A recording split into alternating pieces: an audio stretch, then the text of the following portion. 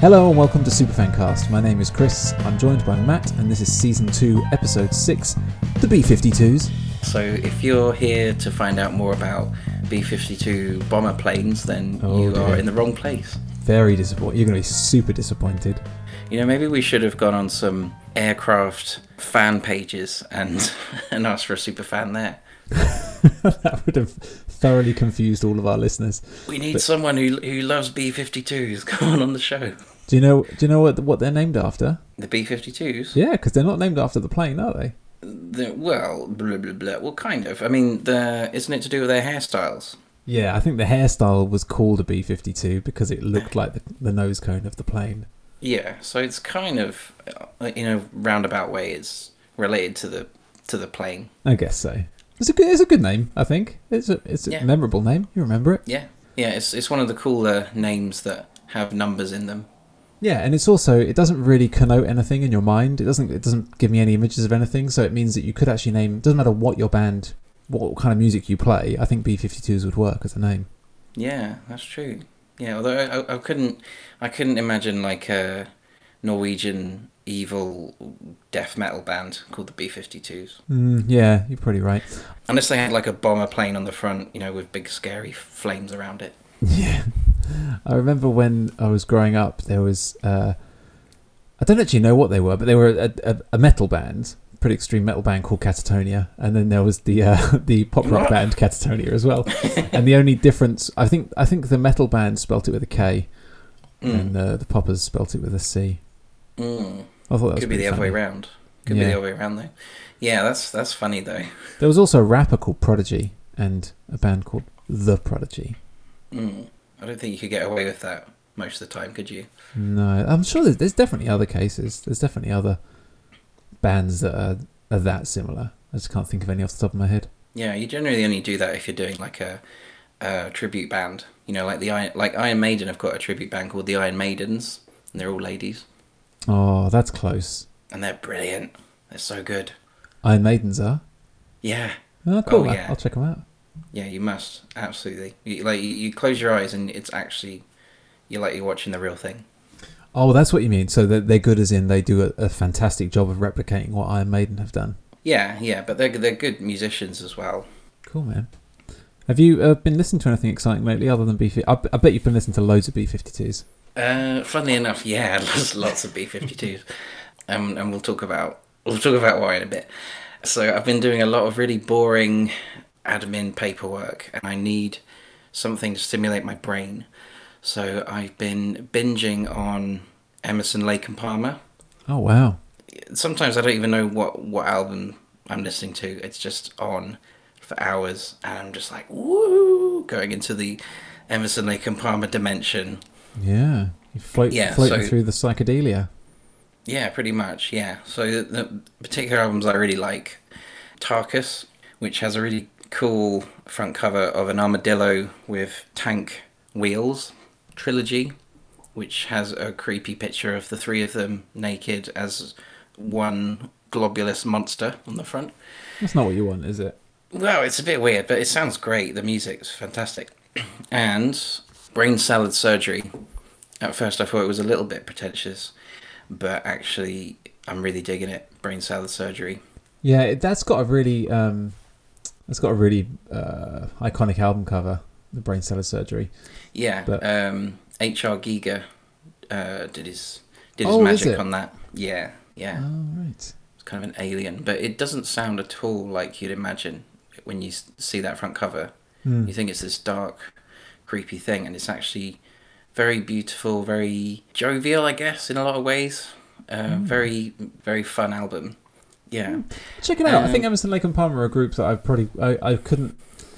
I've definitely never listened to an album by them, but when I was much younger, and I inherited when I obtained loads of music onto my iPod. I got loads of Emerson, Lake and Palmer, and so they were just a band that occasionally came on when I was on Big Shuffle. Yeah, so I've kind of like absorbed a lot of their music through osmosis, but not sat down and listened to a record. Nice. They're just such talented blokes, and when they come together and they're just making sounds that just don't even you can't even describe. It's like, Yeah. what is going on? Like, I can't describe it. I liked it. I'm just dancing around with my hands right now, and I've been introduced to a progressive rave band as well. Eat Static are made up of two of the members of Osric Tentacles. All right. Remember them? Yeah. Yeah, it's progressive rave. It's what you could imagine progressive rave sounds like. It's rave, but they use a lot of classical elements, a lot of jazz, and it's thunderous. It's real rave music. Heavy bass, bizarre textures. Like one of their albums, it sounds like this is what it sounds like if you're being abducted by aliens. That's my review right there. That's interesting. And by the looks of things, I've just Googled them. One of them dresses like an alien as well. So I mean, that's got Matt written all over it, hasn't it? Costumes, yeah. Yeah. So I've dipped my toe into their music, and I'm gonna really get stuck into Eat Static. I'm gonna gorge on Static. Well, interestingly, it says on their Wikipedia, it says they have been compared to leaders of British rave scenes such as The Prodigy, Underworld, and Aphex Twin and Leftfield. All artists that I have a lot of respect for. And, you know, Leftfield Rhythm and Stealth was one of the first records I ever owned. And it's still a phenomenal record, I think. Aphex Twin are fantastic. The Prodigy, Yes. Prodigy were a big part of my upbringing. Music for a Jilted Generation I had copied onto a cassette from my friends, and I destroyed that cassette, listened to it so much. And of course Fat of the Land is one of the best electronic albums ever made. Yeah, for sure. So sure. Yeah, I'll definitely check these guys out. Yeah, nice one. Yeah, I think the word rave throws me off, but you know, when I look at the comparisons there, that's all good stuff. Cool, man. Yeah. What's going on with you? I've been listening to loads of music lately. I've been back in the groove. You know, sometimes you're out the groove and you're back into it. I'm very much in the groove. I've been going through a bit of a saga with this band called Aberdeen. I'll just talk about them briefly because they're just an enigma. I don't know what the deal is with this Aberdeen band. Right, I discovered this album called Bliss by what looks like a band called Aberdeen is Dead. On Spotify, you can find Bliss by Aberdeen is Dead. But they're a bit weird. I mean, for a start, that's amazing. Like Bliss is just awesome record. It's kind of like this shoegazy alt rock, quite a bit electronic, you know. There's programmed drums by the sounds of things, and yeah, it's very good though. It's very good. I like it. Nice and ethereal and spacey enough for me to get lost into it. Really nice guitar sound. Anyway, the band is called Aberdeen is Dead. But then if you click on Aberdeen is Dead in Spotify, it takes you to the page, and in their discography, it's got a bunch of albums by a band called Aberdeen. So I was like, what's going on? So I googled this band Aberdeen, and I can't find anything about them. Nothing about them, right? But because they're dead. Well, I don't know what's going on, mate, because on Spotify, they're getting like over 100,000 listens a month. I mean, that's pretty good. That's like 4 times as many as My Vitriol. So people are listening to this band. People have heard of this band and they're listening to them. That's your mark. That's how you measure success. How do they do compared to My Vitriol? So I found the Bandcamp page for them where they're called Aberdeen. And they've also got Bliss on there. So that's the album by Aberdeen is Dead. So I'm wondering, right, are this band... well, okay... A few different lines of question in here. First of all, how come there's nothing about them online? No one's heard of them. I put a call out on Twitter. No one's heard of this Aberdeen band, right? And if you Google them, there is no Aberdeen band. But they're getting so many listens on Spotify, so they exist and people know them and people are liking their music. How can you have a band that is getting that many listens on Spotify yet you don't have a website, you don't have a Twitter page, you don't have a Facebook page? It just doesn't make sense in 2022. You know what I mean? Very strange. Yeah. So my theory is, right, I've got this theory that... So all the other albums were released under the name Aberdeen, yeah? Yeah. And then this new record, Bliss, looks like it's been released under the name Aberdeen is Dead, even though it's on the same Bandcamp page. I think maybe either one of them has passed away, because it's two guys, right? It's two Right. guys from Texas. One of them's passed away, or they hate each other's guts and they decided to split after this record, and so they've put it out under a different name, Aberdeen is Dead, to say this is the end, and they've deleted their life online. So they've got, because they hate each other now, they've got rid of their Twitter account, their Facebook account, and their website. Mm. I don't know. What do you think? So, do Aberdeen and Aberdeen is Dead sound like the same guys? Yeah, pretty much. I mean, there's the only album I've listened to by Aberdeen, as opposed to Aberdeen is Dead, I think it was called Lamb, and it's a bit punkier, but I'm fairly confident it's the same band. Bliss is definitely a progression of Lamb, but I'm confident it's the same band. Yeah, I've got no doubt it's just, in my mind it's the same band, because on their Bandcamp page they've got both albums on there. That's super weird. It's very strange. So anyone listening, if you've heard of Aberdeen or Aberdeen is Dead and you know anything about and know what the story is, then get in touch. I really want to know what's going on there. But it's a great Bliss is a really great album. Well, good for them. You know, if they found out this amazing way to promote themselves, then incredible. Totally. So that's really good. Been listening to that. I've been listening to Sunna the last couple of days, or Sunna. I always called them Sunna, but you might call them Sunna. They had a song back in 2001 called I'm Not Trading, which was an amazing tune. I had the single of it, and just burnt out that single. I played it so much, and I didn't really know anything about else by them at the time, so I only really knew that single, I'm Not Trading. It's kind of, I would call it industrial post-grunge. It's a very industrial sound, in that it's like the repeated guitar riff that goes on throughout the song it's almost like a repeated sample. It's got a very electronic sound, the music. And how do you spell the name? Sunna. So anyway, this week I've been listening to their album that was from, their only album. I don't know what happened to them. I guess they split after that one album. The album's called 1 Minute Science. Sunna is Dead, yeah. So the album was called 1 Minute Science. I've been listening to that, and I've been very surprised by it, actually, because the rest of the album, there are some tracks on there that have that similar industrial sound, but there's a lot of acoustic songs on the album. But it's a really good album. I really like it. And it's a shame they split, because I do really like that sound. There were other bands from that era that had that post-grunge sound, but enough of a programmed electronic vibe to make it sound industrial. Bands like Vex Red. I always really liked Vex Red. There's a lot of bands from that era that I like that sound of, and I think I'm Not Trading by Sunna was such an amazing tune. It's a shame that the rest of the album didn't sound like that. I do like the album. I've listened to it quite a few times over the last few days, but it's a shame the rest of the album didn't sound like that, and it's a shame that they stopped making music. I'm just looking them up now, and there's a very edgy photo of the three of them. Guy in the middle, he's got a very Trent Reznor style hairdo. Lots of gel in it, or some kind of grease. Yeah, constantly look like you just walked out the shower. Yeah, that's it. Yeah, I think they had a weird makeup. I think they were made up of like guitarist, vocalist, and DJ or something. But it's fantastic music, I think. Anyway, remember the old days when every band had a DJ? Yeah, I mean it worked for some and it didn't work for others. But yeah, I think the first half of the noughties.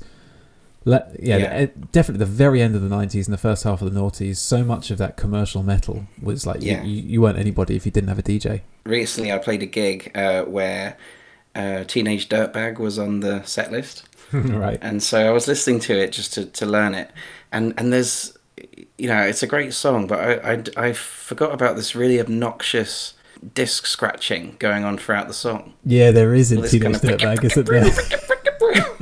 Like, that does not need to be there. Yeah, I mean, in some music from that era, it was just completely unnecessary. It didn't add anything to the song, did it? Like, bands like Linkin Park actually made it an integral part of the music. Well, yeah, kind of. I think so. I mean, if you listen to Mike Shinoda's solo stuff, have you listened? Mike Shinoda? Yeah. He's the rapper. No, Mike Shinoda. Have you heard? Was it Reanimation? Which are all remixes of. Yeah, but that was Mike Shinoda doing that. It was Joe Hahn. He was the DJ. Just 'cause So they're both- Reanimation, that was all Joe Hahn, was it? Because it wasn't that called, No, it was a Linkin Park record. but it was Joe Hahn's handiwork because that was all like remixes. I thought it. Well, Oh, I'm I very don't know. confused Actually, now. Very confused. I thought it was a full band effort, but Joe Hahn was the main dude, and Mike Shinoda did the. Oh, I'm gonna have to go and re-listen to it then. Maybe I'm getting maybe I'm just completely off the mark because it's been so long since I listened to it. But I thought that I'm obviously wrong, but I thought that Mike Shinoda was the guy who the brains behind that. Yeah, but I have heard Mike Shinoda's solo stuff. Oh no, it says here. Look. Oh, okay, I'm not crazy.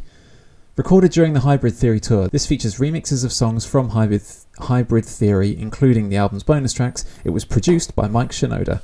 Fine. Okay. Yeah. No, that's fair enough. That's fair enough. That's what it says. That's what it says. It doesn't say Linkin Park. It says Mike Shinoda. Anyway, what else have I been doing? I think that's buff. I think that's enough from me, isn't it? Bloody hell. Yeah, we don't want your life story, Chris. I know, right? Got nothing bright to say, nothing intelligent to say.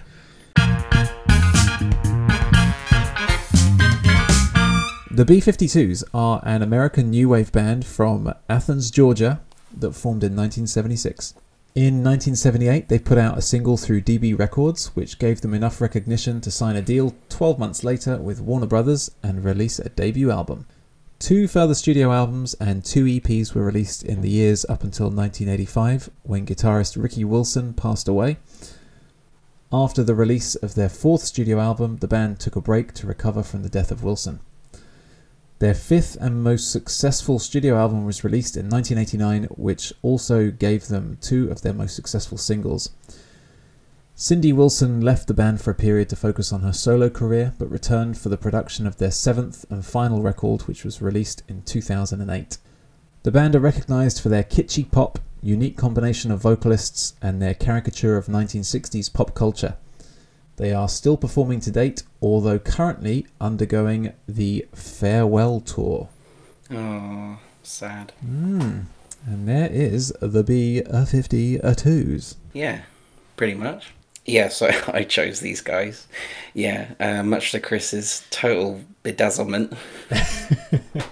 You're like, oh god, really? I love these guys so much. So they're like an antidepressant for me. When I'm feeling really low, these guys always pick me up. Their music is so, to me anyway, it's life affirming, and it's about celebrating being weird and having fun all the time. Yeah, and they're very talented people. 2 of my favorite well, actually, I think I like all the singers. Kate and Cindy, the way that their voices sing together is just magic. And Fred, like, at first it's a bit strange getting used to his way, but I actually am really fond of his vocals. I first got introduced to them from being a kid in the 90s watching the Flintstones movie with John Goodman. Have you watched this film? Oh, yeah, for years, and when I was a kid. Yeah. When I was a kid. Yeah. I don't know why, I just thought, like, this band are really cool. Like, is that the first time you saw them? Yeah, like the first time I was aware of them. So they did the theme tune to the Flintstones, and then they have another song in the film, and they were just so cool. And Kate looks great as a cave woman, I think. And then moving on from there, you know, I heard Love Shack so many times, and I've played it in bands so many times, and I had to check them out, and I loved everything that they've made. Yeah, I've been a massive fan of them. I really liked them. But this is the first time where I've really researched who they are as people and their journey from when they started to the present. And it's been really interesting. Cool. Well, my journey's been, before you mentioned them, is pretty limited. I mean, I when you said the name B-52s, I didn't know who you meant, to be honest. But then when you mentioned some of their songs, I mean, obviously I know Love Shack and Rome, but I didn't know that was by the B-52s, which is pretty shameful, really. Like, I should have known that. And yeah, I had no idea that they'd had kind of the impact and the career that they've had. So it's all been new to me, really. The whole thing has been new to me, other than a couple of singles that I did know but didn't know it was them. That's the only knowledge I had of them before you mentioned them. Which singles? Definitely Love Shack and Rome. There's possibly like 52 Girls, maybe. I wouldn't have known the name of it, but if I'd have heard it on the radio, I'd have recognised it. There's probably others as well, because I mean, there's quite a lot of songs by them that are reasonably regular, like kind of Heart FM kind of songs, Yeah. So I'm sure I've heard a number of their tunes in the past, but again, just wouldn't have known it was the B-52s. Yeah. So yeah, it's been totally fresh for me, and you'll have to find out what. That's wicked.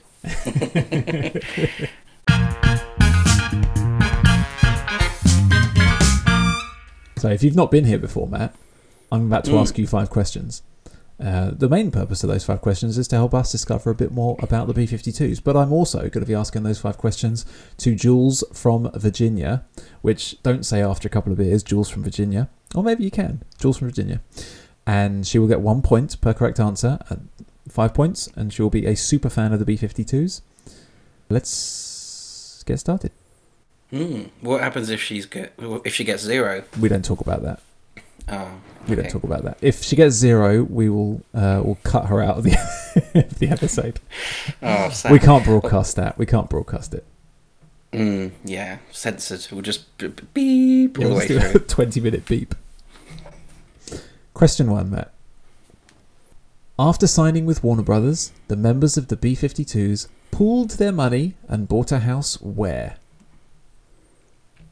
What do you want, a city or a country? Well, country's a bit broad, I think. It was just as accurate as you can get. That's accurate as like the street address. They got a house in New York, didn't they? New York City. Oh, I nearly gave you a point, but you went and Oh, shot did I yourself ruin in the it? foot. Yeah. Oh, it's not New York City, is it? It's not New York City, no. Go on then. It's New York State. It's a place called Lake Marpac. Ooh.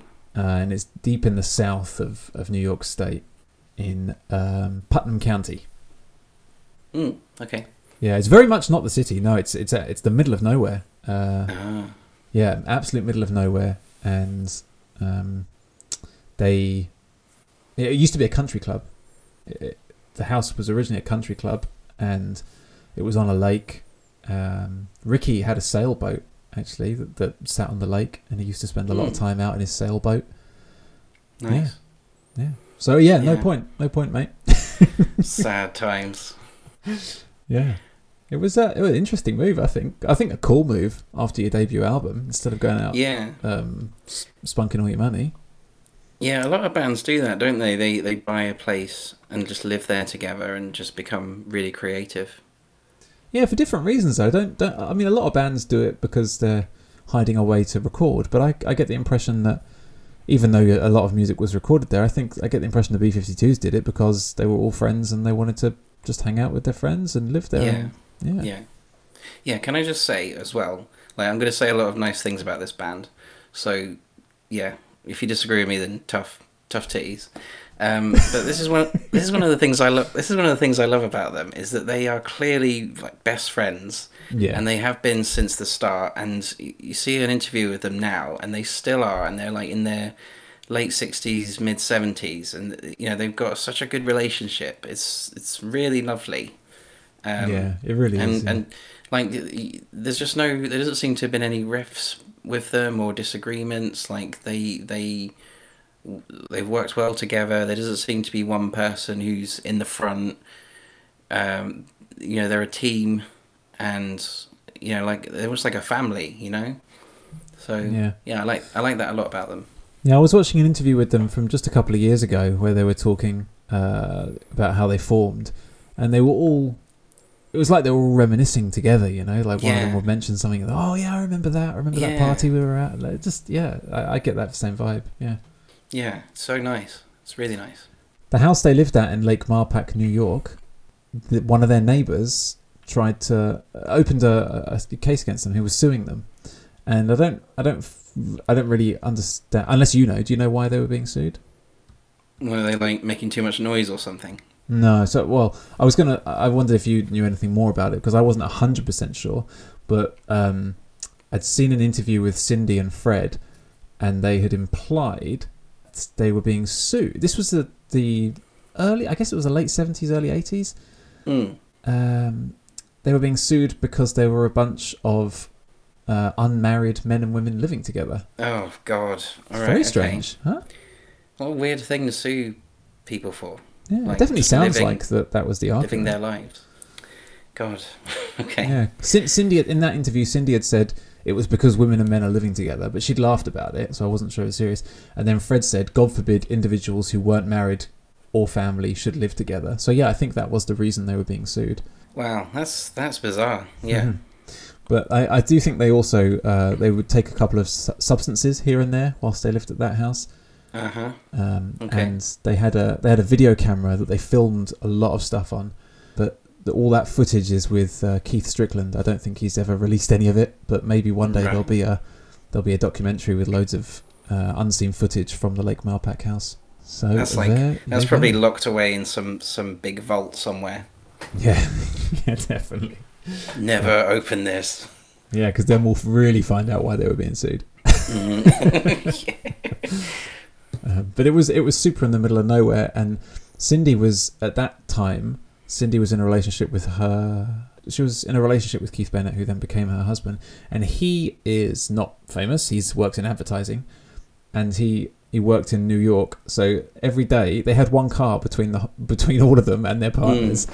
And they lived like super in the sticks. So every day Cindy would have to borrow the family car and drive 45 minutes to the nearest town, where he would then hop on a train for over an hour to get into New York every day. God, good grief. Just so that they could live out in the sticks together, having a party time. Wow. But anyway, they got married, so it didn't destroy the relationship. Yeah, I think he was Ricky. I think he was Ricky's guitar tech. Oh, was he? Yeah, but that wasn't his main job. But I think that's how they met. Oh, that's cool. Yeah, anyway, I'm fully spent on the Lake Malpac house. I don't have anything else to say about that house. Other than they sold it eventually. I can't remember when, but I think they owned it for 5 or 6 years and then they sold it on. Yeah, but that's really cool that they can live together and just get along. But I think I've heard it. I think I've read it in an interview somewhere that they were starting to feel a bit claustrophobic and a bit in the sense that they were together too much and there was a lot of tension arising, and I think that was around the time that they released Mesopotamia, right? Because that album was just it didn't go according to plan. They had like 12 songs and they only managed to make 6 because they just weren't happy. Keith said that there was a lot of strain living together. Yeah, well, I guess there would be, wouldn't there, spending that much time with each other. Yeah, I'm sure they had some good house parties though. And Kate Pierce, I think I'm right in saying Kate then, in more recent years, she went on to buy a lodge in New York, like a guest house. And she ran a guest house there for quite a long time. Yes, I think she's still got one. I think she's... Oh, she might still have one. Yeah, okay. I think she sold the one, Kate's Ranch or whatever it was called, Kate's Lodge, a few years back. But maybe she still has another one, yeah. Yeah. Kate's Love Shack. Yeah, it's her and her wife own it together. Oh, right. Oh, I didn't realise she had a wife. Yeah. Uh-huh. That passed me by. There you go. So this was that they bought the Lake Malpac house after signing with Warner Brothers for their debut album. What are your thoughts on the debut album? I think it's fantastic. I absolutely love it. I mean, there's so many songs on it that are just that are fabulous. Really, really great. I mean, just from start to finish, it's fantastic. I think it is really like a party. Like on their website it says they're the world's greatest party band, and this album is like one big party. But it's also very surreal at the same time. It is quite 70s psychedelic. I mean, it's nothing like Cosmic Thing or Funplex. It's very... It's almost like space agey, like sci-fi, and the lyrics are just bonkers. I think they're based, a lot of them, on Fred's poems that he wrote when he was at university. And yeah, I can't fault this album at all. I love it so much. What do you think? Yeah, I probably agree with a lot of what you said. To be honest, I think that I think it's a slightly more adventurous than their later releases. Like Cosmic Thing was obviously their biggest hit, and is undeniably the closest that they've come to a classic album. But I do think that that debut was a bit more adventurous. It's got it's great. You know how I feel about opening numbers, and I think Planet Claire is a brilliant opener to the album. I think the intro to that tune, it just builds so much anticipation, and it's a really clever start to the record. But that said, I think that Planet Claire actually as an opener,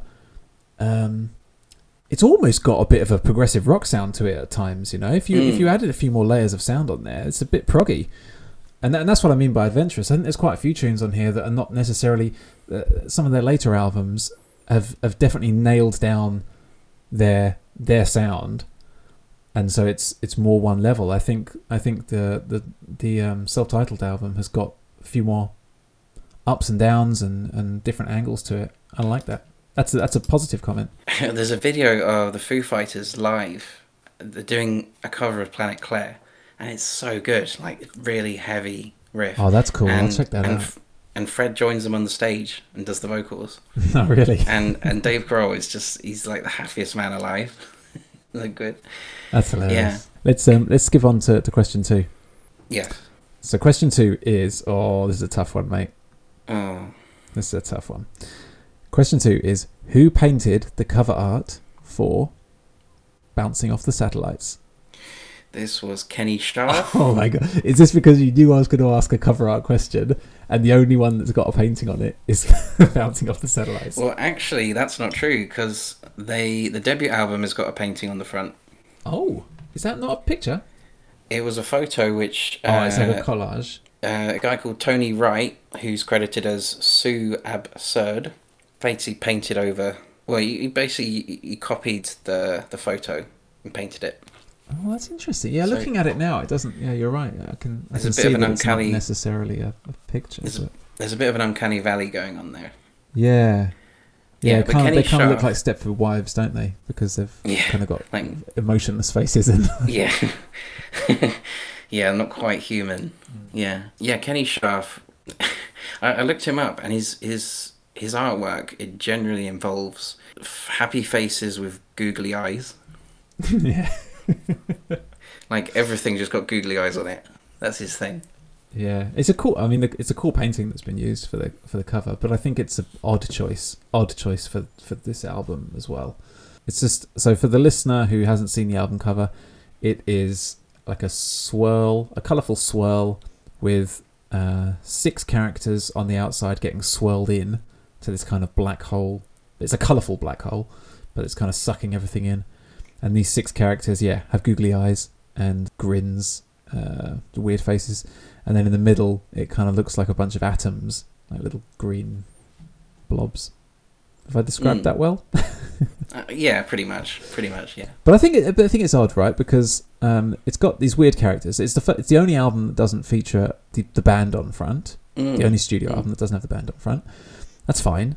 But there's these weird characters around the edge. Now there's 6 of them instead of. I mean, there's only 5 of them in the band, so that I think is weird. There's 6 characters. I thought, they've done characters instead of the picture because of Ricky Wilson's death, and they perhaps didn't want to have a picture of the band on there because they then have to decide, do we put Ricky on or not? And so they would put characters. But it's weird, they've got 6 characters instead of 5, so I think it's just not thought through. I don't know.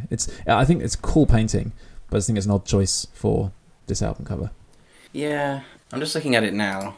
Yeah, they are very strange looking. It is a bit weird, isn't it? Yeah, you don't quite know what it means. You would have thought it would have more reference to Ricky because he passed away during the recording. I think it was they had finished recording already and then he passed away. And so they promoted the album with a lot of respect to Ricky.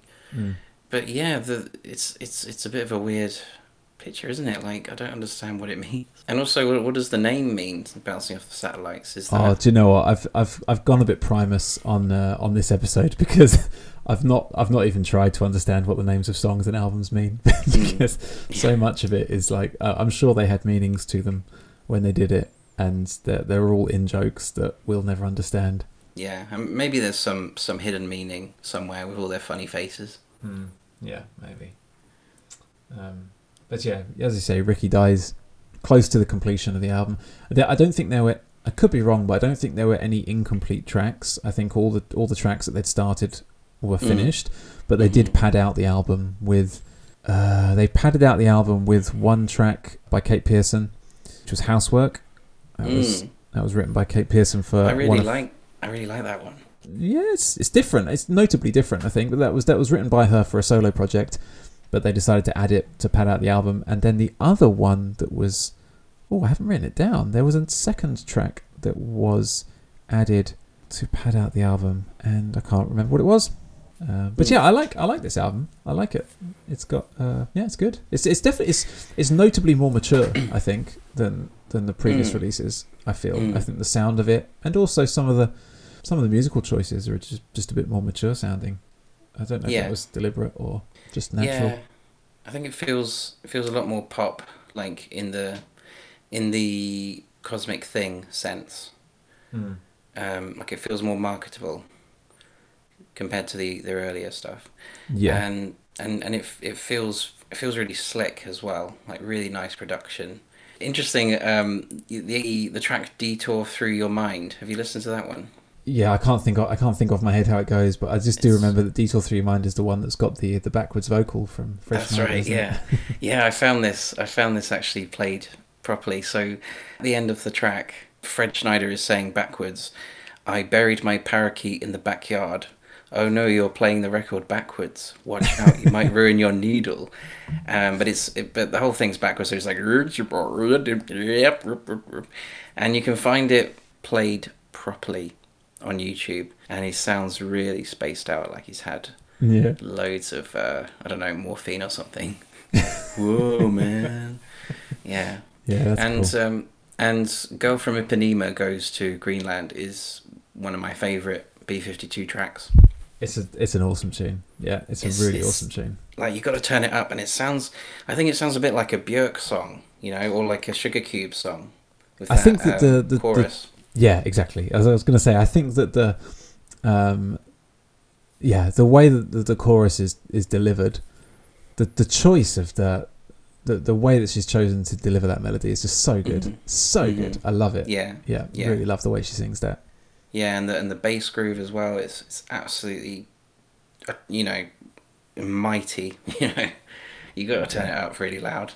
And again, Girl from Ipanema is just a much more mature sounding, straighter edge tune than the earlier stuff. It's not so. It's not so. I don't know how to describe it other than the word mature. Like it's not so off the wall as some of the earlier stuff. It's a smart, well written tune. Like it's a bit more. I don't know if technical's the right word. Do you know what I mean? I think so. Yeah, I think so. If I'm more calculated. Yeah, I think so. Yeah. Again, another album that has got a great opener. I think "Summer of Love" is a brilliant tune to have as the opening number. Yeah, really good. I really like the tone that sets for the whole album. I think that I'm going to come up with my first, maybe only actually, but my first negative point. We've done pretty well. I've not said anything negative, and you know what I can be like. Yeah, you grumpy old bastard. Yeah. Fred Schneider's vocals are not my bag, unfortunately, and I think that his voice can often, for me, really change the sound of a track.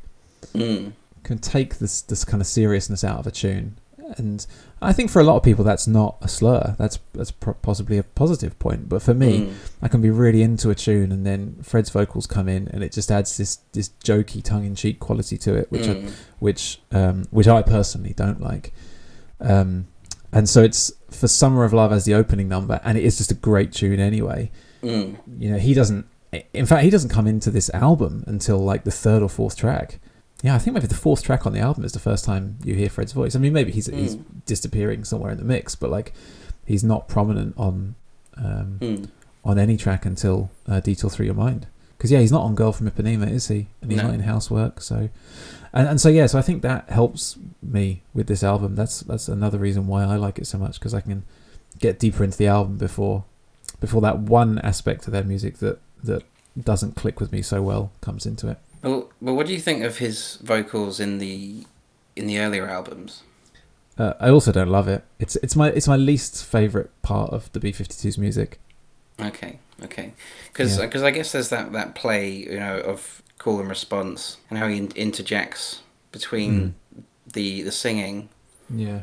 You know, with these little things, and I can understand some people might not like it, but I think that's one of their very distinctive qualities. It's definitely a trademark of theirs. Like yeah.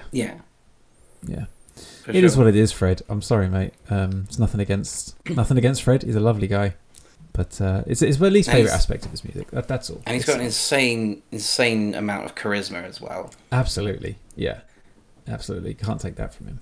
Just skipping back a little bit, because we talked about Housework was a track by Kate Pearson that she was developing for a solo project. I mean, she didn't release a solo album until 2015, so I mean, she was working on that for a long time. But fun fact for you: do you know who her 2015 album, her only solo album actually, do you know who that was co-written / written and co-produced by? You do know, don't you? Because I kind of told you a few days ago. Did you? Oh, I don't know. Oh, really? You tell me? Yeah. Well, I said I mentioned her, Sia. Oh, yeah. You mentioned Sia. Yeah. Oh, interesting. Okay. Yeah. She gets around, Sia. She does a lot behind the scenes, doesn't she? But yeah, I think every track on the album was co-written by Sia, and the album was fully produced by Sia as well. Does it sound like a Sia album? It doesn't, but you know, I haven't listened to the whole album. I've only listened to the first 3 tracks, and I listened to it for that reason, really, because I wanted to hear, because I like a lot of Sia's songs, and I wanted to kind of hear if they were obviously Sia songs, but it doesn't really sound like her. But I think that that's because Kate Pearson's got quite a distinctive voice, and not just a distinctive voice, but also a distinctive delivery. The way that she does, the way that she delivers the vocals, and so that could definitely change the way that it was perhaps intended by Sia's writing. But anyway, yeah. Just an interesting fact. Interesting, yeah. And there you go. You ready for question 3? How do you feel you're doing? Well, I don't know really. I mean, I thought I'd smash this, but I'm already only got 50%. So. 50% is very good, mate. Very good. Question 3 is: other than Keith Strickland, who plays guitar on Vision of a Kiss? Is it Nile Rodgers? Yes, it's Nile Gregory Rodgers Jr. Oh, yes. That was a guess, but it's because I knew he produced some of the album, and Nile Rodgers he often plays guitar on stuff that he's produced. Yeah, he gets around, doesn't he? That was an educated guess. I mean, you couldn't make this kind of music for 7 studio albums and Nile Rodgers doesn't pop up at least once. I know, right? you just do it out of common courtesy, wouldn't you? Like, absolutely. Just play, come on. Oh, Niall, he gets everywhere, doesn't he? I know. They've got to love him, though. Got to love him. Yeah. Amazing. Yeah, he co-produced the album. And I think he produced half the tracks, and then the other half were produced by I haven't written their name down. Don Was. That sounds right. Yeah, because they recorded in 2 different places, I think, didn't they? Yes. So Nile Rodgers produced half in one place, and Don Was recorded in the other place. But yeah, there you go. Yeah. It wasn't Niall's first appearance on a B-52's album, because he Cosmic Thing. Cosmic Thing, yeah. He co-produced the album, and he played guitar on. Do you know what song he played guitar on Cosmic Thing? Oh, I can't remember. Topaz. I thought it was going to be Topaz. Yeah. There you go. Yeah. Very good. Nile Rodgers is the man for show. Oh, he is. Yeah. Oh, yeah. Love him so much. Yeah. Genius. Just speaking about producers quickly, this band didn't have a lasting relationship with, or just generally long-term relationships with producers at all, really. Like, I don't know why that is. You know, it's probably a fairly boring reason for whatever. It's probably nothing exciting, but it's just something notable, I guess. The first studio records were produced by Chris Blackwell, Matt, who is Chris Blackwell? Funny you should ask. He was the founder of Island Records. He was, yeah. Still alive, 84 years old. Nice. He's got such an interesting wiki page. We should do an interlude on Chris Blackwell. I got really lost in his wiki page a little bit. Oh, really? Gosh. Yeah. Yeah. So apparently he didn't want to do any overdubs or additional effects on the debut album. It was all just bare bones because he wanted to show people this is how the B-52s sound live. So it's an interesting way of doing it, and I think in that interview that you mentioned that was a couple of years ago, Keith said that he thought it sounded like shit, the first album. He just couldn't believe that was what they released. Yeah, I'm just checking. I'm just googling now actually when Island Records were founded, because 59.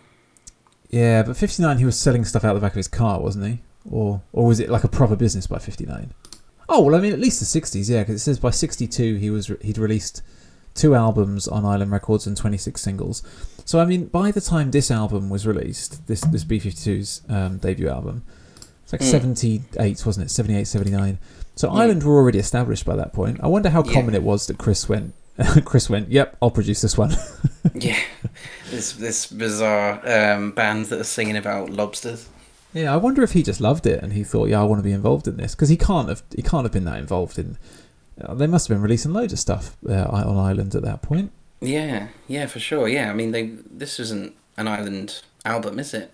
It was just it was released on Island in Europe. Oh, in Europe, okay. Yeah, so they were on Warner Brothers in the Americas and an Island in Europe. Yeah, weird one. Interesting choice. Chris Blackwell, fun fact, he appeared in Dr. No, the James Bond movie, as henchman jumping off dock into water. Amazing. That's so cool. That's his only credit on IMDb. Oh, well, you got to start somewhere, haven't you? Yeah. He could be the next James Bond. 84. Yeah. Yeah, well, you never know. So good stuff. Just to follow on from my album openers. Yeah. For me, it's not a great opener on Good Stuff. It's not very good stuff. Tell it like T.I. is. What does that mean? What does it mean? I don't know what that means. Yeah, I tried to look it up and I can't find anything. Tell it like it T.I. Tell it like it tis. It's just a. That's what I thought they were saying. It's a clever way of spelling it. I don't know.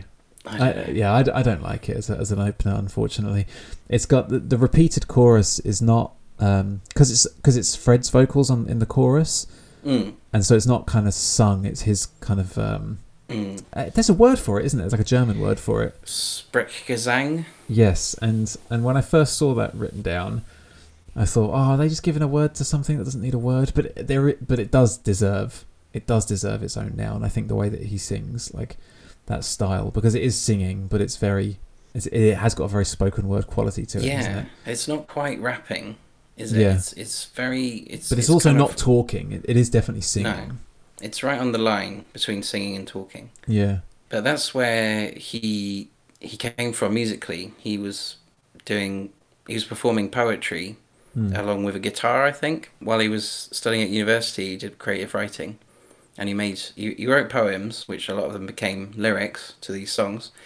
And he was using this technique along with a guitar. Interesting, I didn't know that. Yeah, but he's a lot more prominent in Good Stuff because Cindy's not around, so... Yeah, I'd say Good Stuff it's probably my least favourite record because there's no Cindy. I think her vocals are sorely missed on this album, big time. Definitely. But it's I mean, I still enjoy it. It's my least favourite album, but I still would listen to it. You know, I'd put it on, and it does sound. There's a lot of great music on there, but Cindy and Kate singing together is just it's amazing. It's one of the things I love about this band. Yeah, look, I think I don't want to be too harsh about Kate's abilities, but I think she's great at providing harmonies for Cindy's vocals. But I think her voice is just a bit too, just lacks the depth to hold lead vocals a little bit. I think. I would disagree. And you are welcome to, my friend. Yes, thank you. I think she's fantastic. It's just that it doesn't sound quite like the B-52s that I love. If that makes sense. And also, I feel like a lot of the songs, they're not very catchy. It's quite hard to grab hold of them. Yeah. You know, on strong melodies. It feels a bit like a long jam session. You know. I agree that it's not very B-52s-y, although I would say that Revolution Earth is probably my Mm. favourite song on that album. And I would agree that, yeah, Revolution Earth does not sound like a B-52 song at all. But it's a great tune, that one. One interesting aspect of Revolution Earth is Fred's backing vocal on this is properly sung, which is quite rare for him, but it's like he properly sings that. Not so much his talking vocal. It's a real, it's proper singing, I guess. I don't know how else to say it. Yeah, for sure. How do you feel about the album cover for Good Stuff? It's very strange. I mean, I thought Keith looks a bit like a genie in the back, and Fred's got a crystal. Kate's got, has she got a crystal as well? I don't know. But they're in a magical pool, and it looks very mystical, a little bit Eastern. I think this is referencing the video for Good Stuff as well, which includes these costumes. Oh right, I haven't seen the video for Good Stuff. Hold that thought. Let's go to question 4. We're gonna come back to videos. Okay. Question 4. Other than humans and a goat, name an animal that features in the video for Love Shack. Oh my god. I was not expecting this. Oh wow. Oh come on, you must have watched that video 100 times. Like ages ago. Like. Oh really? Yeah. Did you think if I was going to do a video question, there's no way it would be the Love Shack video? No, I didn't think that. I just thought that it's. I just wasn't paying really much attention to the animals in it. Can you give me a clue, like what kind of animal it could be? Like, what? I know you can't, can you? No. I can tell you where it is in the video. Is it a zebra? No. Is it? I mean, unless there's a zebra in there that I've missed. Yeah, there is. There's definitely a zebra that you've missed. I don't think there's a zebra in it. As far as I'm aware, there's only one other animal other than humans and goats. Is it a dog? It's not. It's a duck. Oh, a duck. Okay. It's a big white duck. Oh, okay. Fine. And it appears briefly before they enter the Love Shack. And there's no reference as to why there's a big white duck there. It's not even in shot. It's like the camera just goes to another shot of a white duck, and then it goes back to them walking into the Love Shack. So it doesn't even make any sense. Yeah, doesn't make any sense. At first, I was gonna guess a whale because they talk about a whale in the lyrics. Oh, good one. But then how could they fit a whale in a shack? You thought it through, didn't you? Just have a massive tank. Yeah. So it's been years since you've seen the Love Shack video. I guess so. Yeah, I just haven't really paid much attention. I mean, well, not. I just didn't think it was. It's not the best video in the world. It's not a very. Yeah, exactly. There's not much to say about it. I don't think. It's people having a great time. There's RuPaul in there as well, dancing. I didn't realise that. I discovered that yesterday, and in fact, I discovered it on my call with Jules, the superfan. So you might hear me surprised by it in 20 minutes' time. But yeah, I watched it again today and picked out RuPaul. Yeah. Yeah, but a lot of their videos are wacky. Generally involve partying and dancing. Yeah, give me some of your favourites, because I must admit I haven't watched many of their videos. I watched a couple, but the couple that I've watched, and I probably couldn't name which ones they are now, they were very much like the band playing, funky, but just the band playing, not like a story or anything. Yeah. Yeah, a lot of them are just them playing, like tell it like it T.I. is. They're just playing in a big apartment and having a good time. Good stuff there. Kate's in a jungle. Fred is like a genie, really, and there's lots of bubbles at a party. Oh, see, that one I need to watch then. The song Is That You, Modine from Good Stuff. It's about astral projection. And so the band start astral projecting and just flying around going, whoa, oh my God. Some of their videos, I'm not even sure if they're official videos or if they're just footage of them playing on TV, Yeah, that's what I found, yeah. Like, what was it? Give Me Back My Man. I think that was from a Dutch program called Top Pop. But it's just them dancing on stage and looking super cool. The video for Girl from Ipanema... I was watching that like, what is going on? Have you seen that? I don't think I have, no. It's incredible. So Fred Just as a summary, Fred, I think he's like, he gets some kind of magic power and he starts zapping everybody with electric fingers. And then Kate eats some toast and then she becomes a floating head. And because she's got a massive wig, her head looks like a spaceship. It's just flying around. She's going, wee! And they're all dancing, having fun like goofballs. Cindy's got a fruit hat and Keith's dressed as Santa. So there you go. Well, that's probably my favourite video by them. But a lot of their videos are just them having fun, in clubs, on stage. Yeah. Song for a Future Generation, they're performing in front of lots of bubbles, and then they're swinging on swings made of flowers. Deadbeat Club, that's got quite a cool video. They're playing in a club, but it's all sepia and very cool. Cindy's just like lying down with these massive eyes, looking very hypnotic, and Michael Stipe's in the video for some reason. Oh, really? Well, he's from Athens as well. Oh, right. So maybe that's why they just like, come on down. And there's a little link there, like, because Kate Pearson was on Shiny Happy People. Oh, I didn't know that either. Yeah, you know that song? Yeah, of course. By R.E.M.? Yeah, she's the one singing along. Interesting. Yeah. That's random, but they've all... Well, all of them apart from Keith. I don't know anything that Keith has done on the side, but they've all had side projects and they've all kind of appeared in one way or another on somebody else's song, or just like they seem to be pretty friendly with everyone. This is us talking about music videos. Music videos, yeah. We've gone off piste a little bit, haven't we? Should we? Projects. Shall we talk about some more side projects? Definitely, yeah. Let's go question 5. Here's a side project for you. Oh, hello. Oh, God. Now, question 5 is interesting because I wrote a question 5, and then the day before speaking to our superfan, I changed it because I thought that's too harsh. Oh, boy. So you can go for, do you want harsh or do you want easy?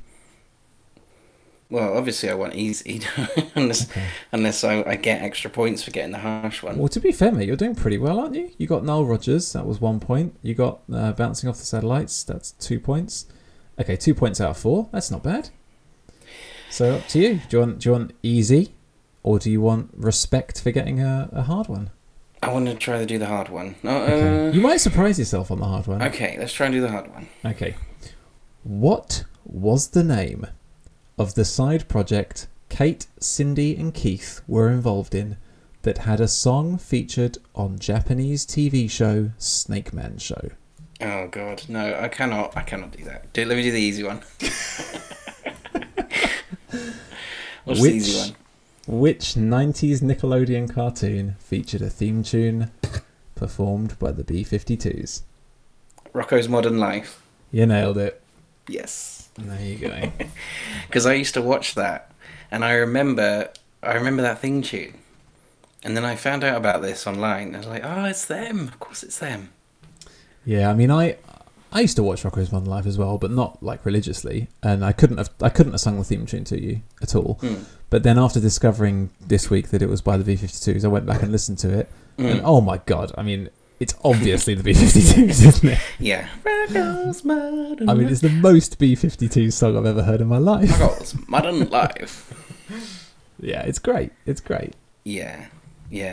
Oh, I love it. Yeah, I love the fact that they really do. I mean, there's some exceptions. There are some albums that slip off a little bit, but for the most part, they've kept such a distinctive sound through their whole career. I mean, even some of the tracks and albums that are less like them than others, you can listen to Funplex and then the eponymous album, and there's no way that you could ever not realise that's the same band. Yeah, absolutely. Well, also the Flintstones soundtrack. It definitely sounds like them. Yeah, totally.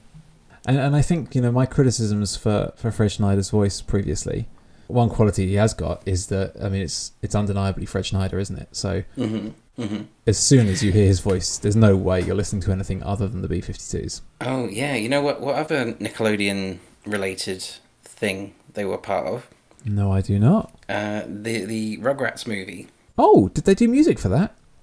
Well, kind of. So the Rugrats movie, which I haven't actually seen, but I've seen this particular song, has a scene where there's lots of babies waking up in, I think it's like a maternity ward or some kind of science lab. Babies are waking up, and the babies are singing a song called "This World Is Something New to Me." Some of the singers include Patti Smith and Lenny Kravitz. Wait, so And the babies are singing, but it's got the yeah, voice of Patti Smith and Lenny Kravitz. yeah, including as some of them, yeah. Wow. There's some others. Oh yeah, and Beck. Oh yeah. Beck's there. Fife Dog. You know Fife Dog. I don't think I do know Fife Dog. Sounds like somebody you know.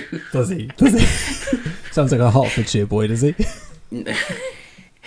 There are certain parts when Cindy and Kate are singing as two babies singing in harmony, and Fred Schneider has probably got the most lines in it. He's like this random baby's.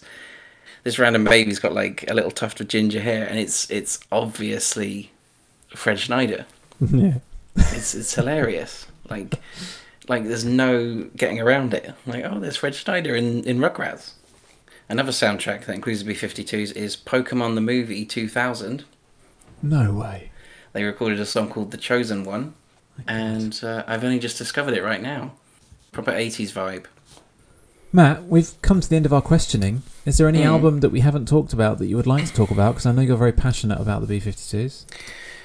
I would say I was pleasantly surprised by Funplex. I was expecting something really overly produced, sort of modern poppy shit, and actually I really enjoyed it listening to it.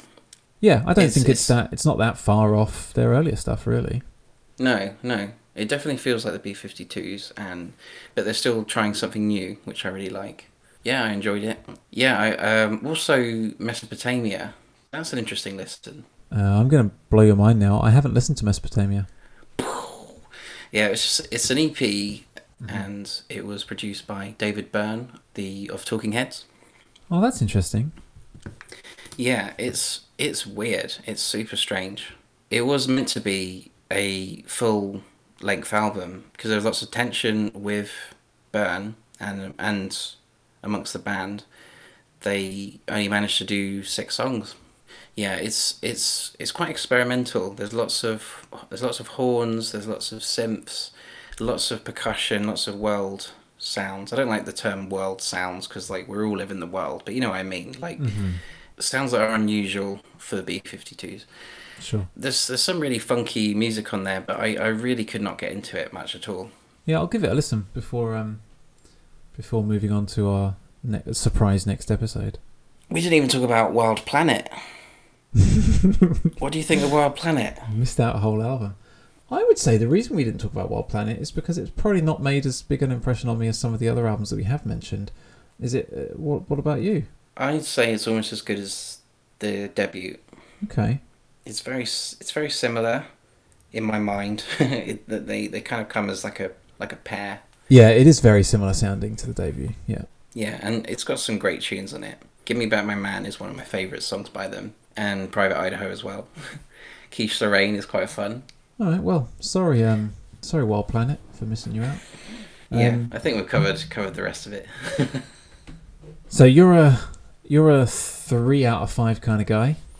Okay, let's that's not bad. Find out. It's not bad at all, mate. It's very respectable. It's not like typo negative. What did you do for typo negative? I got 5 out of 5. Dude. Did you? Oh God, sorry. You've got it tattooed on your arm, haven't you? And I forgot about it already. I have. Sorry, I've got a little certificate on my wall and framed and everything. That's really sad because I didn't give you a certificate, so that means you've made a certificate yourself. I made it myself. Yeah. Good man. Well, let's cut over to Jules from Virginia and find out how well she knows the B-52s.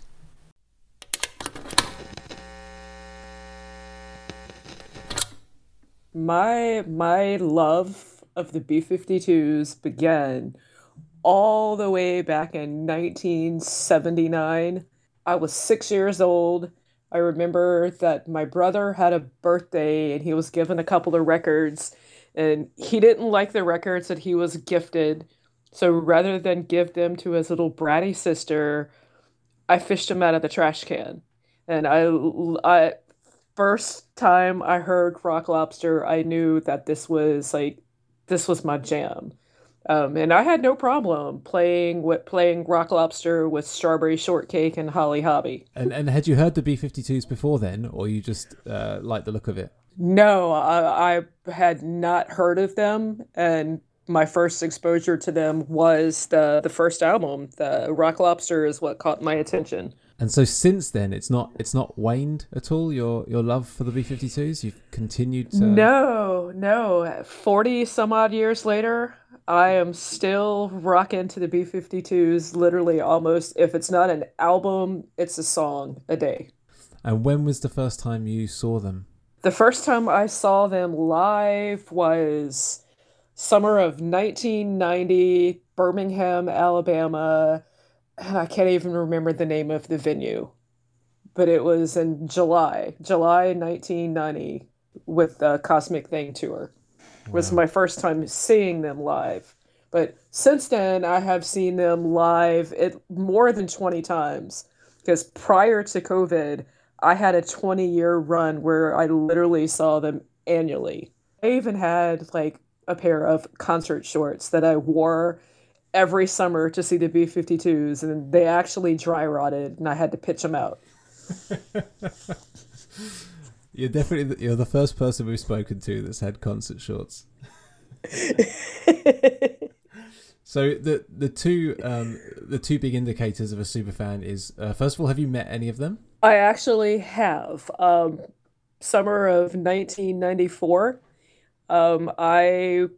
Crazy moment. I had a difficult day at work. I was young back then. I was working for Kmart. They threw me in the layaway department.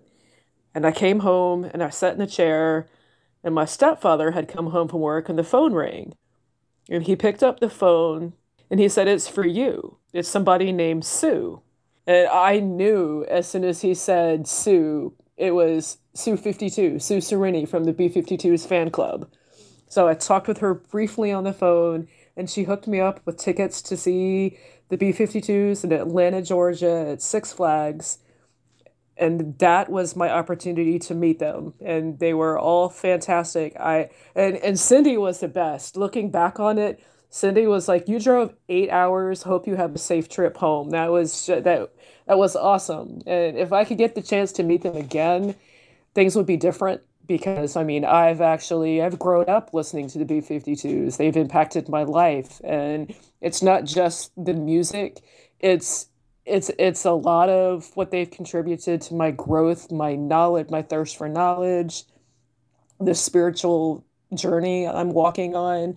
It's just they've impacted me in so many ways other than just great music. So what were the mechanics of the B-52s fan club at that point? Well, the fan club had evolved over time, and I honestly didn't join the fan club until like the cosmic thing era. Every opportunity I got when they had their newsletter come out, I was such a fan that I wanted to get, because that's back in the day. This is before computers really took off. So to get my information, what I would do is I would get just a regular white envelope, and I had some oil crayons. And I used to like do the shading, like the Cosmic Thing cover, where I would start off with red, and I would do like the rainbow, and I would blend them in.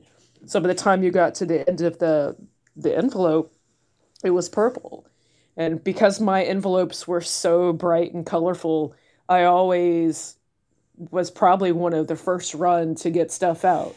Because it's like there's so many white envelopes and there's like only one that's colorful. So that was my little way of keeping up with what's going on the inside, because without computers, I mean, I had to get clever, I had to get creative to figure a way how to keep things most current. And it was great when they actually came out in the mid to late 90s, and they had a 1-900 number you would actually call, and you could get tour dates and you can get information, which I thought was pretty cool. I feel like the fan club communities of in this day and age, it's not the same, is it? With the internet, and you have groups on message boards and things. But what you had back in those days, in the 80s and 90s, and even the early noughties with fan clubs, it was just so much purer and taken so much more seriously. I mean, after coming home after a long day of school, I mean, I'm old enough to look back and realize that I was goth when goth before I was pre-goth. Right. There was like no way to like label me. So it's like I fit in, but I didn't fit in. I had friends, but I didn't have real friends. So it was just bizarre looking back on it, and that's when I really got into Wild Planet and Mesopotamia those days because there Right. were messages in there, especially songs like There's a Moon in the Sky. I mean, some of the lyrics are there are thousands of others like you. And with that, it's like, wow, I can't wait to meet all these other people that are like me. The other big indicator of super fandom that we've learned over the seasons is, do you have any B-52s tattoos? I do not have any B-52's Oh. tattoos. The reason why I honestly don't have one is because I can't decide of a design to get. Because I like all of their songs, I love all the albums, and the thing about listening to the B-52s, as long as I have, there are so many wonderful elements to the band. You might listen once and you might focus on the harmony. You might listen another time and you might focus on the guitar. You might listen again, you might focus on the drums and hear the harmonies. And so even these songs are timeless and they're classic because every time I listen, I always focus on something and I find another element of the song that I've never, like, I can't believe I haven't stumbled on this before. Brilliant. Well, I've got 5 questions for you to find out your level of fandom. Although I don't think there's any doubt here that you're a super fan, but we'll see how you do. Now, I like to pride myself in the questions that I've written. I think these are pretty tough, but you've been a fan for a long time, so Okay, I'm in the zone. Fire at least one right now. all right. So starting with question 1. After signing with Warner Brothers, the members of the B-52s pulled their money and bought a house where? Well, I know that they all lived in New York. Yeah. Do you know where in New York? I mean, New York State. Probably close to the Catskills. It's Lake Mahopac. It's in Putnam. Putnam is the county. It's if I look at a map of New York State, it's very far in the south. I'm gonna give you the point. Well, Feeling generous already on question 1. woo, I'm feeling woo. generous. Yeah. Well, I met you in the middle. Yeah, I mean, you got New York, and that is what they did. I mean, they obviously weren't from New York, and they pulled their money together and went and bought a house in New York. Yeah. Yeah, very good. Good start. Do you have any knowledge of what they were doing in Lake Mahopac, New York? I can speculate, but it's probably not anything that's radio friendly because I know Mm. if I was hanging around my friends all the time, making music and singing, having a good time, I'm I'm just gonna leave it clean and say on that one. Living the Pro- dream, really, weren't they? Living the dream. yeah, absolutely living the dream. I saw an interview with Cindy, and she said that their plan apparently was investment. They didn't want to blow all their money, so they thought let's buy a place and kind of invest that money into a property. But that might have just been her talking in hindsight, when in actuality they probably just wanted to have a good time. We may never know, but it is what it is. Okay, strong start. Question 2. Here, this is a tough one. You're either going to know it or you're not. Question 2 is, who painted the cover art for Bouncing Off the Satellites? Uh, Off the top of my head, I can't remember, but why am I thinking Warhol? No, it's not. It's a weird painting though. It's Well, I the mean, guys. it is. I mean, yeah, I mean, I clearly didn't get that one, but No, tell me it's more about it. yeah. It's you either know it or you don't. The guy's name is Kenny Scharf. But I think it's a really weird. I don't understand the cover art for Bouncing Off the Satellites. I don't know why they chose that. And it's obviously a break from their normal look. I don't really have much of I like it. I mean, it's definitely like you just said. It's a break from their other studio albums. Um, they were on the cover of everybody knows it as a Yellow album, the first album, the B-52s, and then Wild Planet was them with the red. And I like the cover of Mesopotamia, the whole little Yeah, that is Egyptian cool. vibe. I like that album cover a lot. And then the thing about bouncing off the satellites, that album cover, it's the only one that's like illustrated, it's drawn. And then you go to Cosmic Thing, which is epic cover. Um, for me, I mean, with my whole, I still every now and then will, just like I did in my fan club envelopes, I will still label spice jars and stuff all fancy like that. Oh, And brilliant. then the good stuff, they went back to the cover themselves on the cover, and even with Funplex. So I mean, the album covers that should stand out would seem to be Bouncing Off the Satellites because it's the one that's uniquely different than the Yeah, others. yeah, yeah, absolutely. But yeah, there we go. Kenny Scharf. Give him some publicity there. Nick, good job, Kenny. So question 3. This is a good stuff question. Other than Keith Strickland, who plays guitar on Vision of a Kiss? Oh, and you would think that I would know this one because I spent all weekend listening to the Good Stuff album.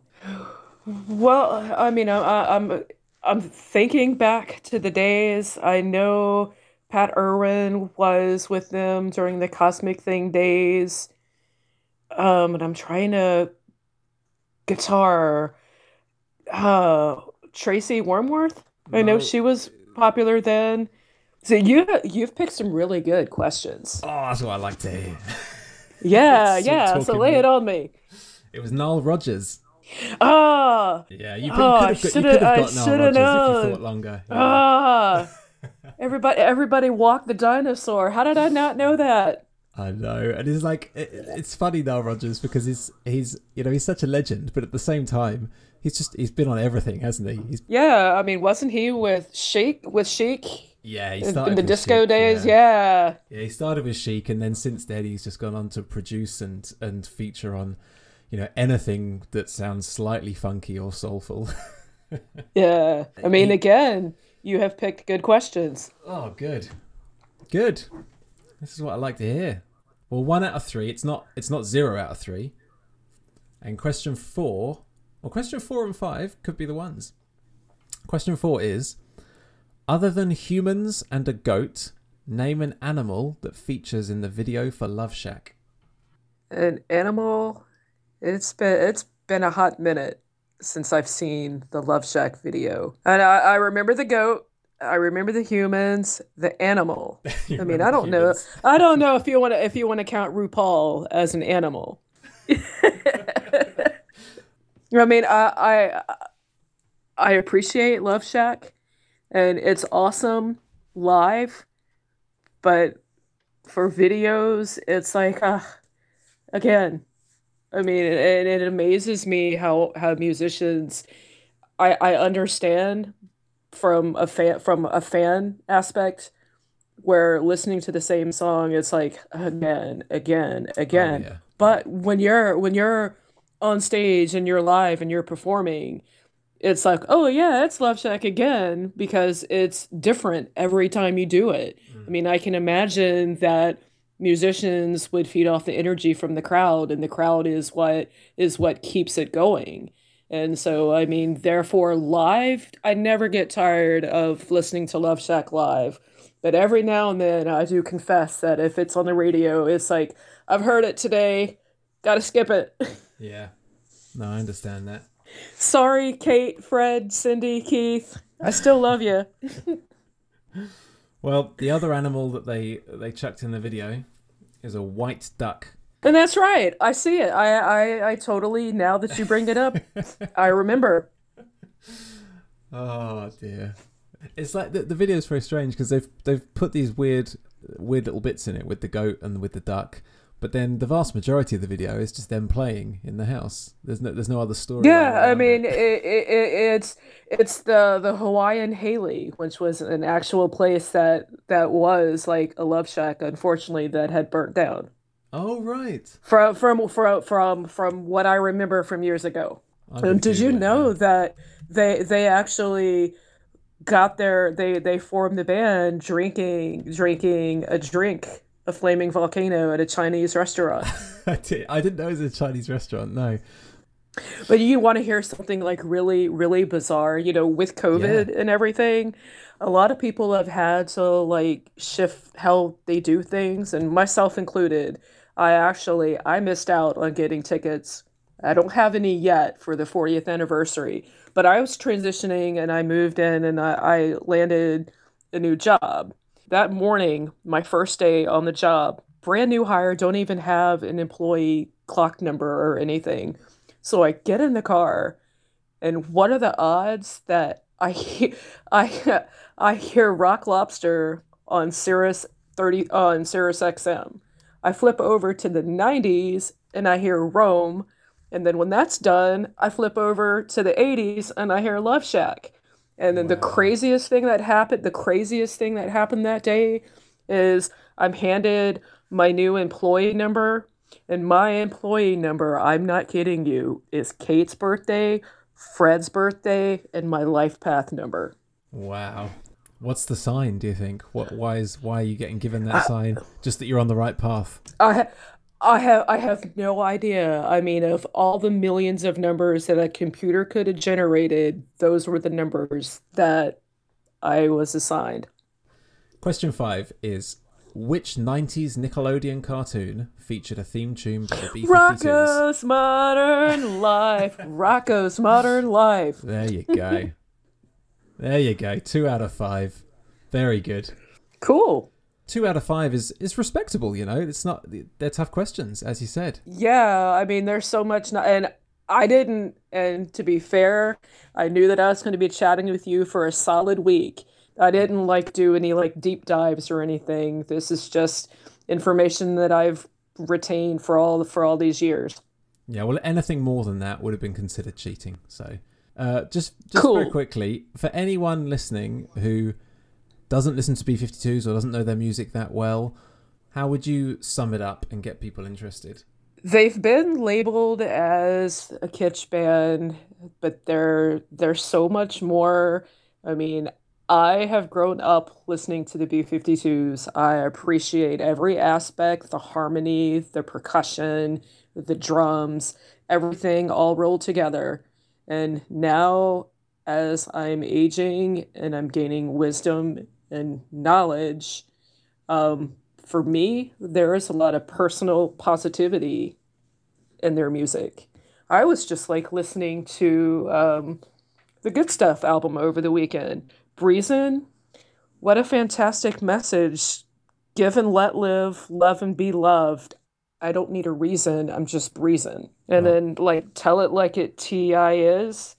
Um, don't upset the balance of your nature. Make the jump when the coast is clear. Reach the level above your fears.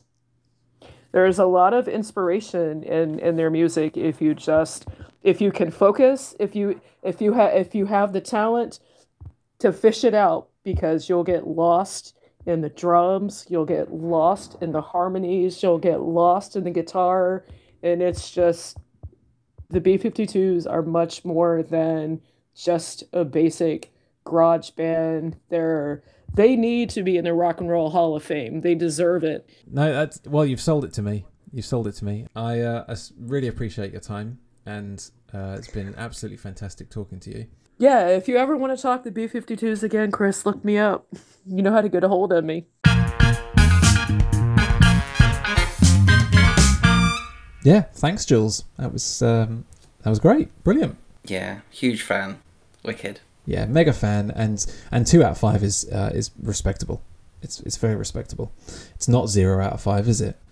And I do write tough questions. Well, you do write, yeah, you write tough questions about ridiculous things that like the animals in videos. If you're not paying attention to the animals, what are you paying attention to? To the music, dude. Yeah, I know, but you gotta see my questions coming. Yeah, I know. I never do I? After all this time. We got quite a few super fans get in touch with us. Jules was the biggest, and probably one of the first ones that got in touch with us, but we also got contacted by a certain Jay Marguccio, I think Joe Marguccio, who sent us, didn't ask to come on the show, but sent us a song that Joe had written in an homage to Ricky.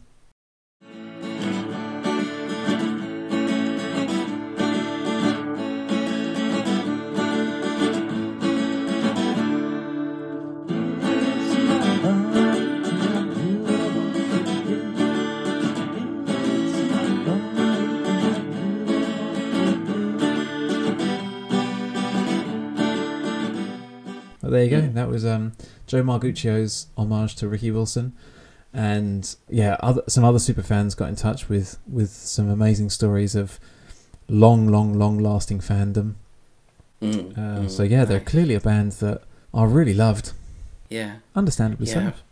Absolutely. Yeah, I would have loved to have seen them in at the start and seen them progress. Yes, alas. Now, Matthew. Yes. Did you listen to the last episode that you were not able to make? I did. Yeah. What were your thoughts on PJ Harvey? Yeah, she's an interesting lady. Very talented and very clever. Did you manage to listen to any of her music around that episode? I did, yeah. I was expecting something a bit easier to grab onto. But I think she's a bit... I don't know. I don't think I could listen to any more of it. I was expecting something like, I don't know, because she always hangs around. She doesn't always hang around Björk, but there's a lot of pictures of them together, like they're good friends. So I just assumed. I didn't realise that. Yeah, it was the two of them and what's her name? Tori Amos. It's the Tori Amos clan, isn't it? Yeah. There's like this like little trilogy of beautiful, amazing musicians. I was expecting something poppier and more catchy and, more... Yeah, I don't know. I just couldn't really get into her at all. No problem, mate. Well, I haven't fully decided who the next episode is going to be about. So when we get to that part of the outro, I'll surprise you. Oh, okay. I'll surprise myself as well. I've got three or four in my mind, and I'm not 100% sure who I'm going to say. But whoever it is, I'm sure you'll be able to find a superfan for it, because you've got a sixth sense. You've got a superfan sense. Blimey. That's like a terrible superpower. It's really awful, isn't it? Yeah. What you can do is find superfans. You're a lunatic. Well, Matt, it's been an absolute pleasure speaking to you, as always. And been a pleasure listening to B-52s as well. As I say, I didn't know anything about them to start with. And you can't really say much negative about them, to be honest. It's just a nice band, aren't they? It's like making good, clean, fun music. Yeah, how can you not feel good listening to this music? Yeah, I agree. It's totally inoffensive. Although some of their songs could be about, naughty things. Yeah, there's definitely some ambiguous meanings and some in-jokes that could mean a number of different things. Yeah, but yeah, you can't go wrong with this band, I don't think, if you want to feel good. Yeah. If you've got a band that you really love and you've got a review you want to give, please go to our website, superfannews.net, where you can submit a review to be published there. We would love to publish your review, I guess. I don't know where that sentence was going. We would love to publish your review. If you want to get in touch with us, go to... you can find us on Facebook, you can find us on Twitter, just look for Superfancast, or you can email us at superfancast@outlook.com. That's about it from me. Yeah. I think so, yeah. About it from you. Yeah, thank you for joining us. We look forward to you joining us again in a couple of weeks for another deep dive, which is going to be Placebo. Really? Yeah, is that right? Yeah, that's fine. Yeah, absolutely. I just wasn't expecting... I don't know what to expect, to be honest, but there you go. You weren't expecting Placebo? Yeah, well, okay, fine. Yeah, Placebo, let's do it. Yeah, let's do it. I think Placebo is going to be fun. All right. And nostalgic as well. Nostalgic, it's our era, isn't it? Yeah, bring it on, bitches. Yeah, and have you seen Brian Molko in recent years? He's got quite long hair now. Yeah, and also I've seen him with a moustache as well, which really it throws me off. I'm not keen. The moustache doesn't suit him, but yeah, he's a good-looking chap. Join us in 2 weeks. Stay safe, keep rocking, and we'll see you next time.